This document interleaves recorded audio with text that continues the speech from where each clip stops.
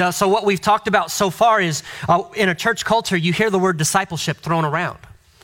And that word can mean a whole lot of things depending on how it's defined, but oftentimes what has happened in a church culture is discipleship is thrown out and it loses all of its meaning because it's just one of those church words. And so in a lot of churches, the way we refer to discipleship is we say we have classes, or we have a discipleship program, or we have discipleship this or discipleship that. And what we mean is there's some element of teaching where you can come and be taught. And I hope you're hearing me each week saying that is a form of discipleship.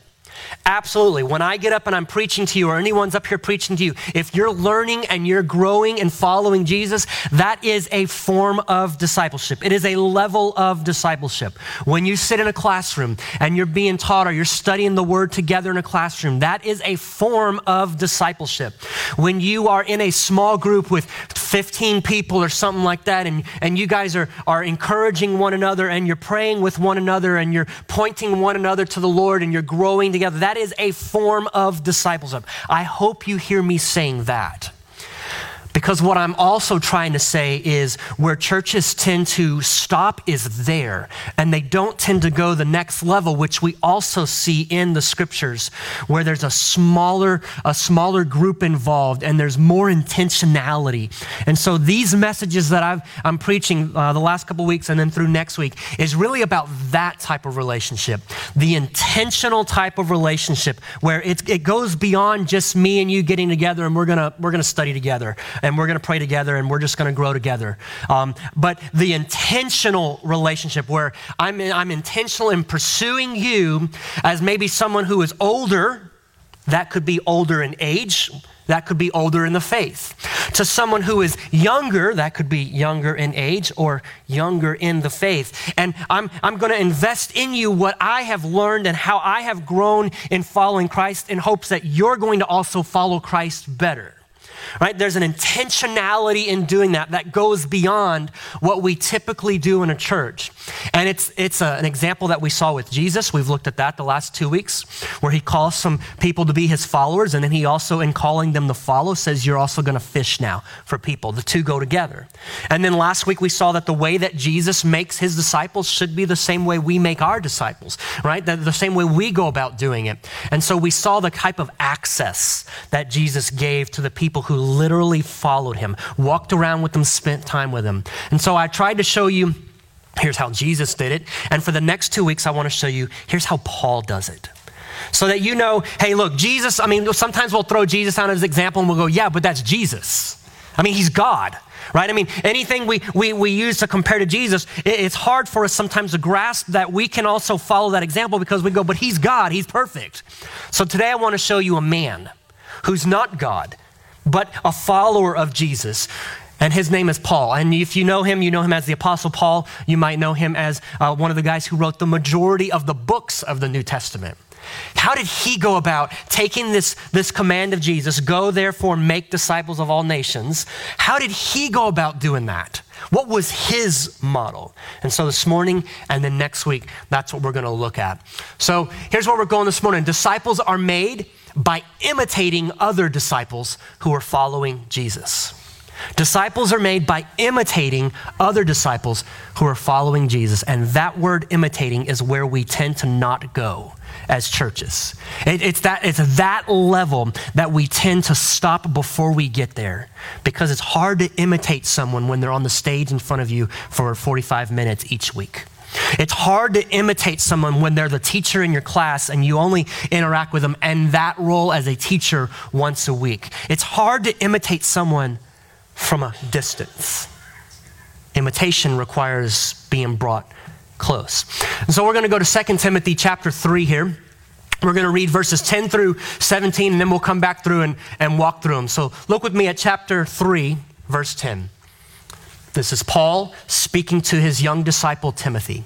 You, however, have followed my teaching, my way of life, my purpose, my faith, my patience, my love, my endurance, as well as the persecutions and sufferings that happened to me in Antioch, in Iconium, and in Lystra. I endured these persecutions, and the Lord delivered me from them all.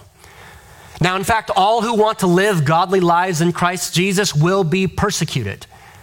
But evil people and charlatans will go from bad to worse, deceiving others and being deceived themselves. You, however, must continue in the things you have learned and are confident about. You know who taught you and how from infancy you have known the holy writings, which are able to give you wisdom for salvation through faith in Christ Jesus. Every scripture is inspired by God and useful for teaching, for reproof, for correction, and for training in righteousness, that the person dedicated to God may be capable and equipped for every good work. So 2 Timothy, you might remember, is Paul's last letter. It's the very last letter he wrote before he is going to be put to death. And he's writing it to one of the young men that he's invested his life in. One of the young men who traveled along with him on some of his missionary journeys. And these are Paul's last words to this young man, Timothy. Now, young, most people believe Timothy was somewhere in his 30s or 40s, but that was considered to be a young man and still is. All right. And so young Timothy was receiving this letter from Paul, in which Paul, knowing that he's a man with short time to live, is passing on the final words. When someone passes on their final words because they know that they have a short time to live, you tune in, because they're going to pick and choose what they say, and they're going to be real careful and real intentional about what they say. And so with Timothy, Paul has been encouraging Timothy in this letter how to stay steadfast in the faith, how to not be sidetracked, how to not get distracted. In fact, if you were to back up and read a little bit before where we started, you're going to see that Paul's talking about people who've gotten distracted. People who have followed other types of teaching that pull them away from the gospel of Christ, that pull them away from the teaching that Paul had passed on to Timothy, and they have shipwrecked their lives. They have abandoned Paul. And so Paul has given those examples, and then he tells Timothy, but you be different. And he's going to tell Timothy, how do you stay focused? How do you put safeguards in place? How do you protect from being led astray? How do you protect others from being led astray? And so this is where he's going to go this morning. And so we're going to look at it from two different angles. The first angle we're going to look at it from is the person who is investing in someone else, the person who's discipling another. And we're going to see this. We must be examples of following Jesus. If you're a follower of Jesus and you're intentionally entering into a discipling relationship, you must be an example of following Jesus. Here's how Paul says it.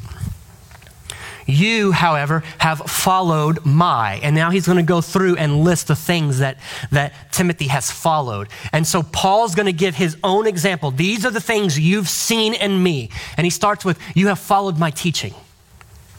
So Timothy was someone who literally went around with Paul for many of his missionary journeys. He followed him around. He traveled with him. He spent time with Paul. He heard him teach. He heard him proclaiming the gospel to people of different backgrounds. He heard him engage in conflict with people who were opposing him. He has seen Paul go through ups and go through downs. And even when he wasn't following Paul because Paul left him behind in another city to stay and put in place elders for the church, even then, Timothy stayed up to date with who Paul was, where he was going, what he was doing. So Paul says to Timothy, you followed my teaching. In other words, you know what I teach. You remember what I teach. You've heard what I teach. We have to be an example in what we teach. And it starts there, because discipleship, in order for discipleship to take place, in order for a follower of Jesus to grow, you have to be taught. There's no way around that. In order for us to grow in Christ, we have to learn more about who God is. We have to learn more about who Jesus is, the things that Jesus taught, the thing that Paul teaches. We have to learn more about how God has revealed himself in these 66 books of the Bible that we have. We have to spend time getting to know what God has said about himself and what he said about others, as his word has been preserved through these people who have written the scriptures.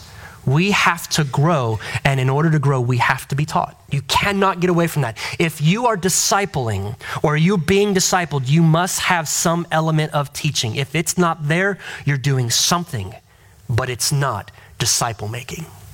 Right? You can get together and pray together for marriages and for parenting, and you can hold one another accountable in lifestyles, and that's a good and a necessary thing. It's appropriate, but it's not disciple making if there's no teaching involved.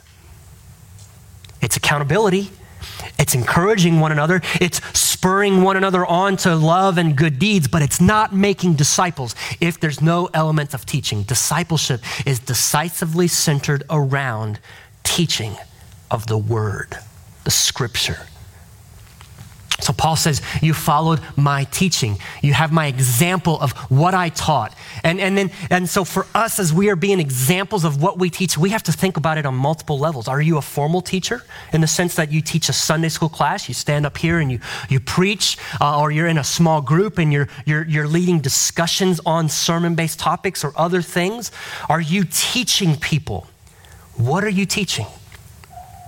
Are you paying attention to what you're teaching? Are you pointing them to the gospel plus nothing else? Are you making sure that they understand salvation is through Christ plus nothing else? Are you making sure that's clear? Or are you tacking on other things? Well, yes, we talk about the gospel as salvation through Christ, but you also got to do this. If you're tacking anything else on there, you're not being a good example of teaching from the scriptures. You're leading people astray. See, that's why James would say in James chapter 3, let not many of you become teachers, because those who teach will encourage stricter judgment. Because I have the great responsibility every week. I'm responsible for what I teach you. I'm responsible for how I handle the scriptures, and as I'm studying and as I'm preparing, I'm responsible for how I communicate that to you. If it's pointing you to the Lord and it's true to what he's revealed, then that's a great thing, but I have the great risk because I talk a lot when I'm up here, right? And where there's a multitude of words, there's a multitude of sin. And I'm very aware of that. I get in front of you and I talk and I talk and I talk. And don't get me wrong, I like getting in front of you. I don't like talking, but I like getting in front of you and preaching the scriptures. But I'm aware that the more I talk, the more the chance of me sinning in the way that I'm leading you comes out. It's just the nature of me being impacted and infected by sin still.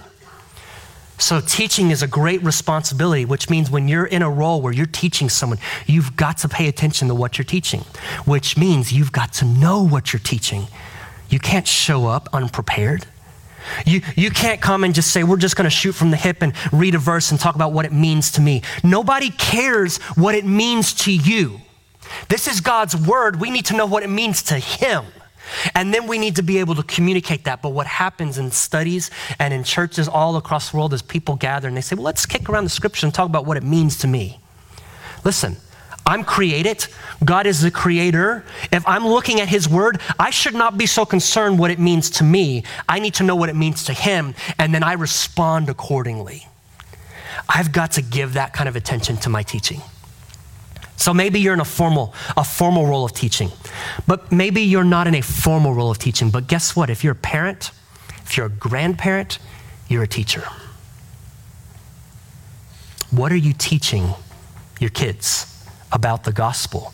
What are you teaching your grandkids about following Christ? What are you saying to them?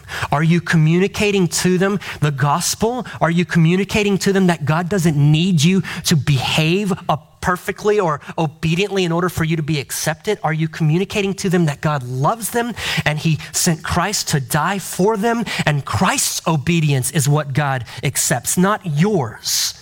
Are you communicating that, or are you using God's name to shape and mold your kids? You're taking God's name and putting it on behavior modification techniques. Or is that what you're doing? Because we do that, right? Listen, I may not know what's going on in your room. I may not know what's going on in this house when I'm not around or when you're not here, but God knows. He does know, doesn't he? Absolutely. But if that's the only message the kids are getting from us, is that God's watching you to see if you mess up and he's going to catch you, is that the thing you're teaching them about God? Because there's so much more that God wants your kids to know about him, that he has put you in their lives for you to teach them. How are you teaching your kids? What are you teaching them? Because if you're a parent, you have a responsibility to disciple your kids. In fact, you should start there. If you are not discipling your kids, you have no business discipling someone else. You've got to start there. What are we doing to be an example to our kids in how we teach, or our grandkids, or whoever you're entrusted to? Paul says, you have followed my teaching. But listen, that's not where Paul stops. You see, if Paul just stopped there, then we have a justification for maybe a lot of our church programs that just focus on, let's just get a group of people together and let's teach them. Let's teach them because knowledge is going to change them. Knowledge is going to change them. Listen, it's not just growing smarter that changes a person. It's not just knowing more about the scriptures that transforms a person. We've got to see the scriptures take root in a person's life and a person respond and obey and submit their lives to the scriptures. Remember, the Great Commission is not just make disciples of all nations and baptize them. It's teach them to obey all that I've commanded you. How do we teach people to obey all that Christ has commanded? That takes time. That takes intentionality over time. So Paul goes on and he says, you followed my way of life. Again, Timothy, you've been with me. You've seen how I live. You see how I treat people. You see how I talk to people. You see how I interact with people. You see the things I abstain from, and you see the things that I enjoy. And then you see the situations in which some of those things might flip-flop for the sake of the gospel. You've seen the way I live, Timothy. You've seen that I try to do all things to the glory of God. You've seen that in this situation. You've seen that in that situation. Listen, a person cannot follow after an example of how you live your life if they don't get an opportunity to see you live your life. Kids, of course, are your great example, right? This is the humbling thing about being parents, because they see it all of it. Even when you think they don't see it, they see it. And you know how you know, right? Is when they start talking like you and you're going, when did you hear that? Where did you pick up that behavior, right? You see it. By the way, it's not a specific example from this morning. It's a real life example, okay, for everybody, all right? So you see these things because kids pick up on the way you live your life. Are you giving people access to your life so that they can see the way you live out what the scriptures teach? Are you giving people access to your life so that they know, how does it look to love my wife as a husband who loves her as Christ loved the church? What does it look like to be a godly wife who responds to her husband? What does it look like to be a parent that is trying to love the Lord and parent their kids when it's frustrating and they're talking back and they're disobeying? How do I parent in that and still point them to the Lord? How do they see that? I mean, we can teach classes on it, and we do. From time to time, we'll have a parenting class. From time to time, we'll have a marriage class. But listen, the way that you see that and learn that is, I need to see that lived out. I need to see examples of that. And Paul says to Timothy, you've seen the way I live my life. He goes on and he says, not only the way I live my life, but you have followed my purpose. You followed my purpose. Well, what was Paul's purpose? You don't have to guess, because in Philippians 3:10, Paul says, my goal, my aim is that I might know Christ and the fellowship of his suffering, that I might share in his resurrection, that I might know Christ. That was Paul's aim. See, right before that in Philippians, Paul listed all these things he had done with his life before that point. He had a list of accomplishments that most people would praise, and he says, yet all of that I count as rubbish for the sake of knowing Christ. Paul's purpose, the goal of his life, the thing that everything else lined up behind, was that I might know Christ. What does it look like for a person whose life is shaped by knowing Christ? Everything else runs into that and is filtered through that grid. What does it look like? Not that I might know my Bible more, not that I might attend church more regularly, not that I might become the best husband or the best wife or the best dad or the best mom or the best student or the best kid. Not any of those things. As good as they may be, none of them are worthy of being the purpose of your life. But that you might know Christ, and that you might know him and share in the power of his resurrection, the type of life that Christ gives, that you might somehow obtain to that power. That's Paul's goal. And he says, Timothy, you've followed me in my purpose. You've seen what it looks like to be a person who, that's my aim. And I've got harp on this just a little bit longer because I think we miss this. And there's so many things, good things that distract us, and we make them our goal. We make them our purpose in life. And none of those things are worthy enough to hold that top spot. Like I said, being a great husband, good thing, not the top spot in your life. Being a great wife, being a great dad, mom, being a good student, being the best athlete, being the best employee or the best business, all those great things, do them to the glory of God. But none of those things are worthy to hold that top spot of your purpose in life. Your purpose as a person who has been created by God is first and foremost to bring your Creator glory. And as a follower of Christ, our purpose is that I might know Christ, because as I grow in knowing Christ, I bring God the most glory. And that's a pursuit that you will never complete. It's a goal that you will never accomplish in this life. It is a lifelong pursuit that you might know him, not know more about him. That's necessary, but not stopping there. Know more about him so that I might know him more. That's the purpose of our Bible study. That's the purpose of us going to classes. That's the purpose of us digging into the scriptures through quiet time so that we might know more about who God is, how he's revealed himself, how he calls us to live, because in submitting our lives to that, we seek to know Christ more. And as I seek to know Christ more, those other things will start to fall into place. But we get distracted by good things. But all it takes is a good thing to consume the wrong place in our hearts. And it becomes an idol. An idol. He says, you followed my purpose. He says, you followed my faith. That is how Paul's deepening faith in Christ. Timothy was able to see that lived out, played out. He was able to see Paul wrestle with things. You might remember in one of Paul's letters, he was dealing with something. We don't know. He called it a thorn. It could have been a multitude of things, right? But he says, I'm praying that God would take this away. I'm suffering because of this, and God won't take it away. Instead, God's response to me is, my grace is sufficient for you. What does it look like to have a faith so deeply rooted in Christ that when God says, no, I'm not going to take that element of suffering from you, you're able to see a person's faith shine forth in that moment. Not because that faith is somehow room for them to boast. No, that's God-wrought faith, the fruit of the Spirit growing in them. But you can't see that in a classroom. You can't see that from the stage. You've got to see that in life. And so Paul says, you followed that. You followed my patience, how he interacted with people who opposed him, both people who he agreed with and people he disagreed with. Are you an example in how you relate to people you disagree with? That's the question we probably need to ask on that one. Is my life one where if someone were to follow the way I interact with people I disagree with, would it point them to Christ? Or would it point them more to me? You follow them in my love. Again, how do you love people you disagree with? It's easy to love people you agree with. Easy to love people who are like you. But how do you love people that hurt you? How do you love people who oppose you? How do you love people who you disagree with?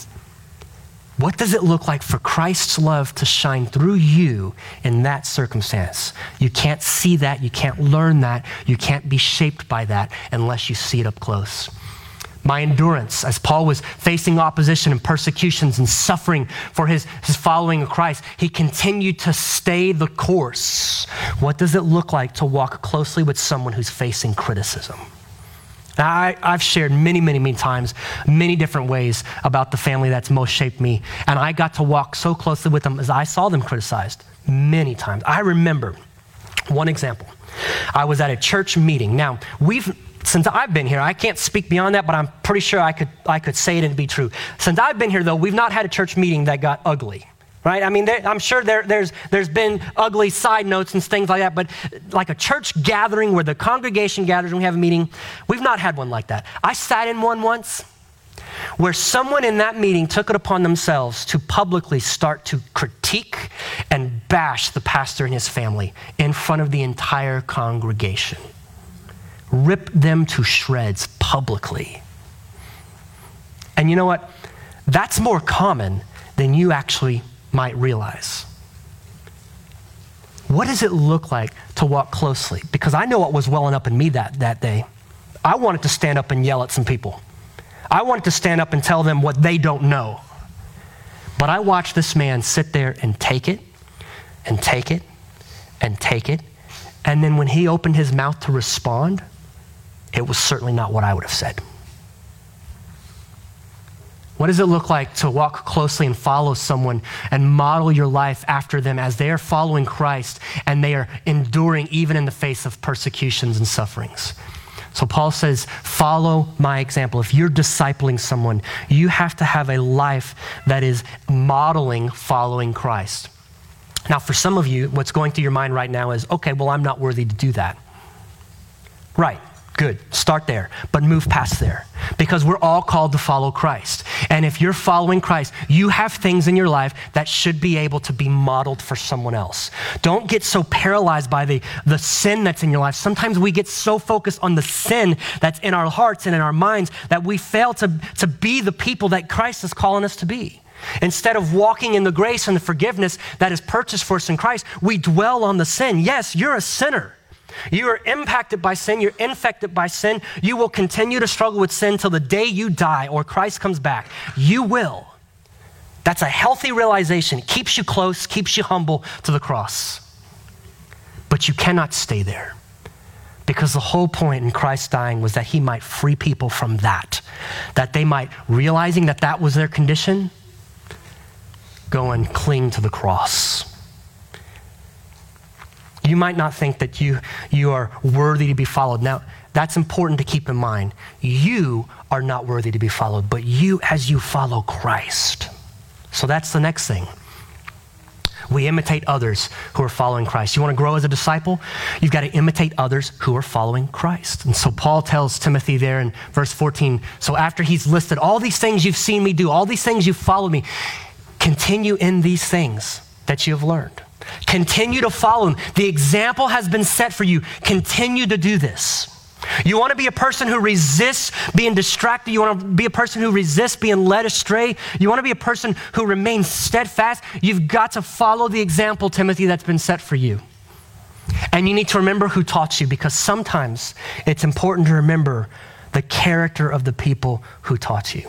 In Timothy's case, Paul's not just referring to himself. Because if you read 1 Timothy, Paul says to Timothy, I'm reminded of the faith that dwelled in your grandmother and in your mom, and that now dwells in you. Timothy was a man shaped by his mother and his grandmother. His dad was in the picture, but he wasn't a believer in Christ.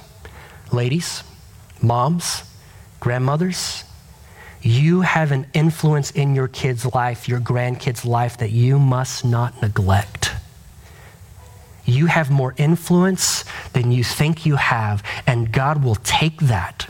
He will take you and work through you, and he will, by his grace, shape and mold your kid. You just be faithful.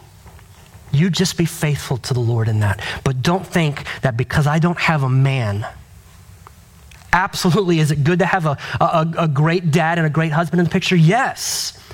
But don't find yourself going, I need a man to do this for me, and then you push aside the responsibility that the Lord is placing on you.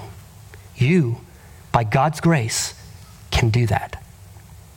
And Paul tells Timothy, remember who taught you. Recall the things that you've seen in your mom and your grandmother. So follow their example, imitate them. And he goes on and he says, and then verse 15, and how from infancy you have known the holy writings, the scriptures. Today we call that the Bible. Disciple making is centralized on the scriptures. Timothy, remember your examples and remember the scriptures. The two got to go together. You've got to have someone to imitate who's following Christ, and you've got to have the scriptures. That's as simple as it is. It doesn't need a program. It doesn't need more structure than that. I mean, you can shape and fit that into any culture. Do you have people who are following Christ? They need to have people who are following them as they follow Christ. As they follow Christ and they're leaning on the word. You can fit that in any culture. Listen, if our discipleship programs are only effective in a certain culture, I've got to question whether or not they're truly effective. But the model that Christ left for us, the model that Paul followed, fits any culture. We've just got to figure out, how do I do it in this culture, in this setting, with this kind of schedule? How do I do that? We imitate others who are following Christ. And listen, here's some other places Paul has said the same kind of thing. 1 Corinthians, he says this, chapter 4, verse 14. I'm not writing these things to shame you, but to correct you as my dear children. For though you have 10,000 guardians in Christ, you do not have many fathers, because I became your father in Christ, which means he was the one that God used to bring him to Christ. You do not have many fathers because I became your father in Christ Jesus through the gospel. Look at verse 16. I encourage you then, be what? Imitators of me. For this reason, I have sent Timothy to you, who is my dear and faithful son in the Lord, which means, again, Paul, by God's grace, was used to bring Timothy to Christ. He will do what? Remind you of my ways in Christ. Do you see, Paul is saying, you've got to be imitators of me. I'm sending Timothy to be a reminder of my ways. 2 generations there. 3, if you count the people that Timothy's leading. Look at this, 1 Corinthians 11, just in case you've gotten hung up on, but I'm not worthy to be imitated. You're right, you're not. Here's the model. Be imitators of me just as I also am of Christ. The goal is I follow Christ, and others who I'm discipling, they see me following Christ, and they're shaped and influenced by that. I'm not trying to build followers for myself. Your goal in discipling someone is not to build yourself a group who surrounds you and builds you up. Your goal is not to have the most so that you can brag. The goal is you follow Christ, you bring someone else or some other people along as you follow Christ so that they see it and they grow and learn in following Christ. Imitate me as I imitate Christ. If you drop the last part off, that's not disciple making according to the Bible. Look at Philippians chapter 3, verse 17. Paul again, be imitators of me, brothers and sisters, and watch carefully those who are living this way, just as you have us as an example. Do you see? Paul was hanging everything on. I lived among you. I modeled for you. I taught you, and then I lived it. Remember the things I taught you. Remember how I lived among you. Follow that example. That's how Paul went about making disciples. One more. 1 Thessalonians chapter 1, verses 4 through 7. We know, brothers and sisters, loved by God, that he has chosen you, and that our gospel did not come to you merely in words, but in power and in the Holy Spirit and with deep conviction. Surely you recall the character we displayed when we came among you to help you. And you became what? Imitators of us and of the Lord, when you received the message with joy that comes from the Holy Spirit, despite great affliction. As a result, you became an example to all the believers in Macedonia and in Achaia. Disciples are made by imitating other disciples who are following Jesus. That's what we want to see more of. It's great that there's classes going on. It's great that there's small groups, community groups that have maybe 12, 15 people or something like that in them, and you're gathering together. Maybe you're digging into the sermon topic or you're following another study of some kind. Those things are great, but we want to see more disciples making disciples by bringing other people in closer so that they have access, so that you can see what does it look like to follow Christ. And that kind of shaping and transformation only takes place in smaller dynamics, 1-on-1 or 1 to 3, 4, I'd say no more than 5, because again, we're not Jesus. 12 might be too many for us, right? But some of you maybe, I mean, if your schedule allows, but you've got to be willing to give access so that people can imitate you as you imitate Christ. That's where shaping takes place. That's where transformation takes place. That's how communities are changed and churches grow. I can't tell you the joy that comes with being able to interact with people on this level, and they have opportunities to ask questions, and you have opportunities to dig in together. And I want to say something else too that was raised to me this week. I want to clarify something.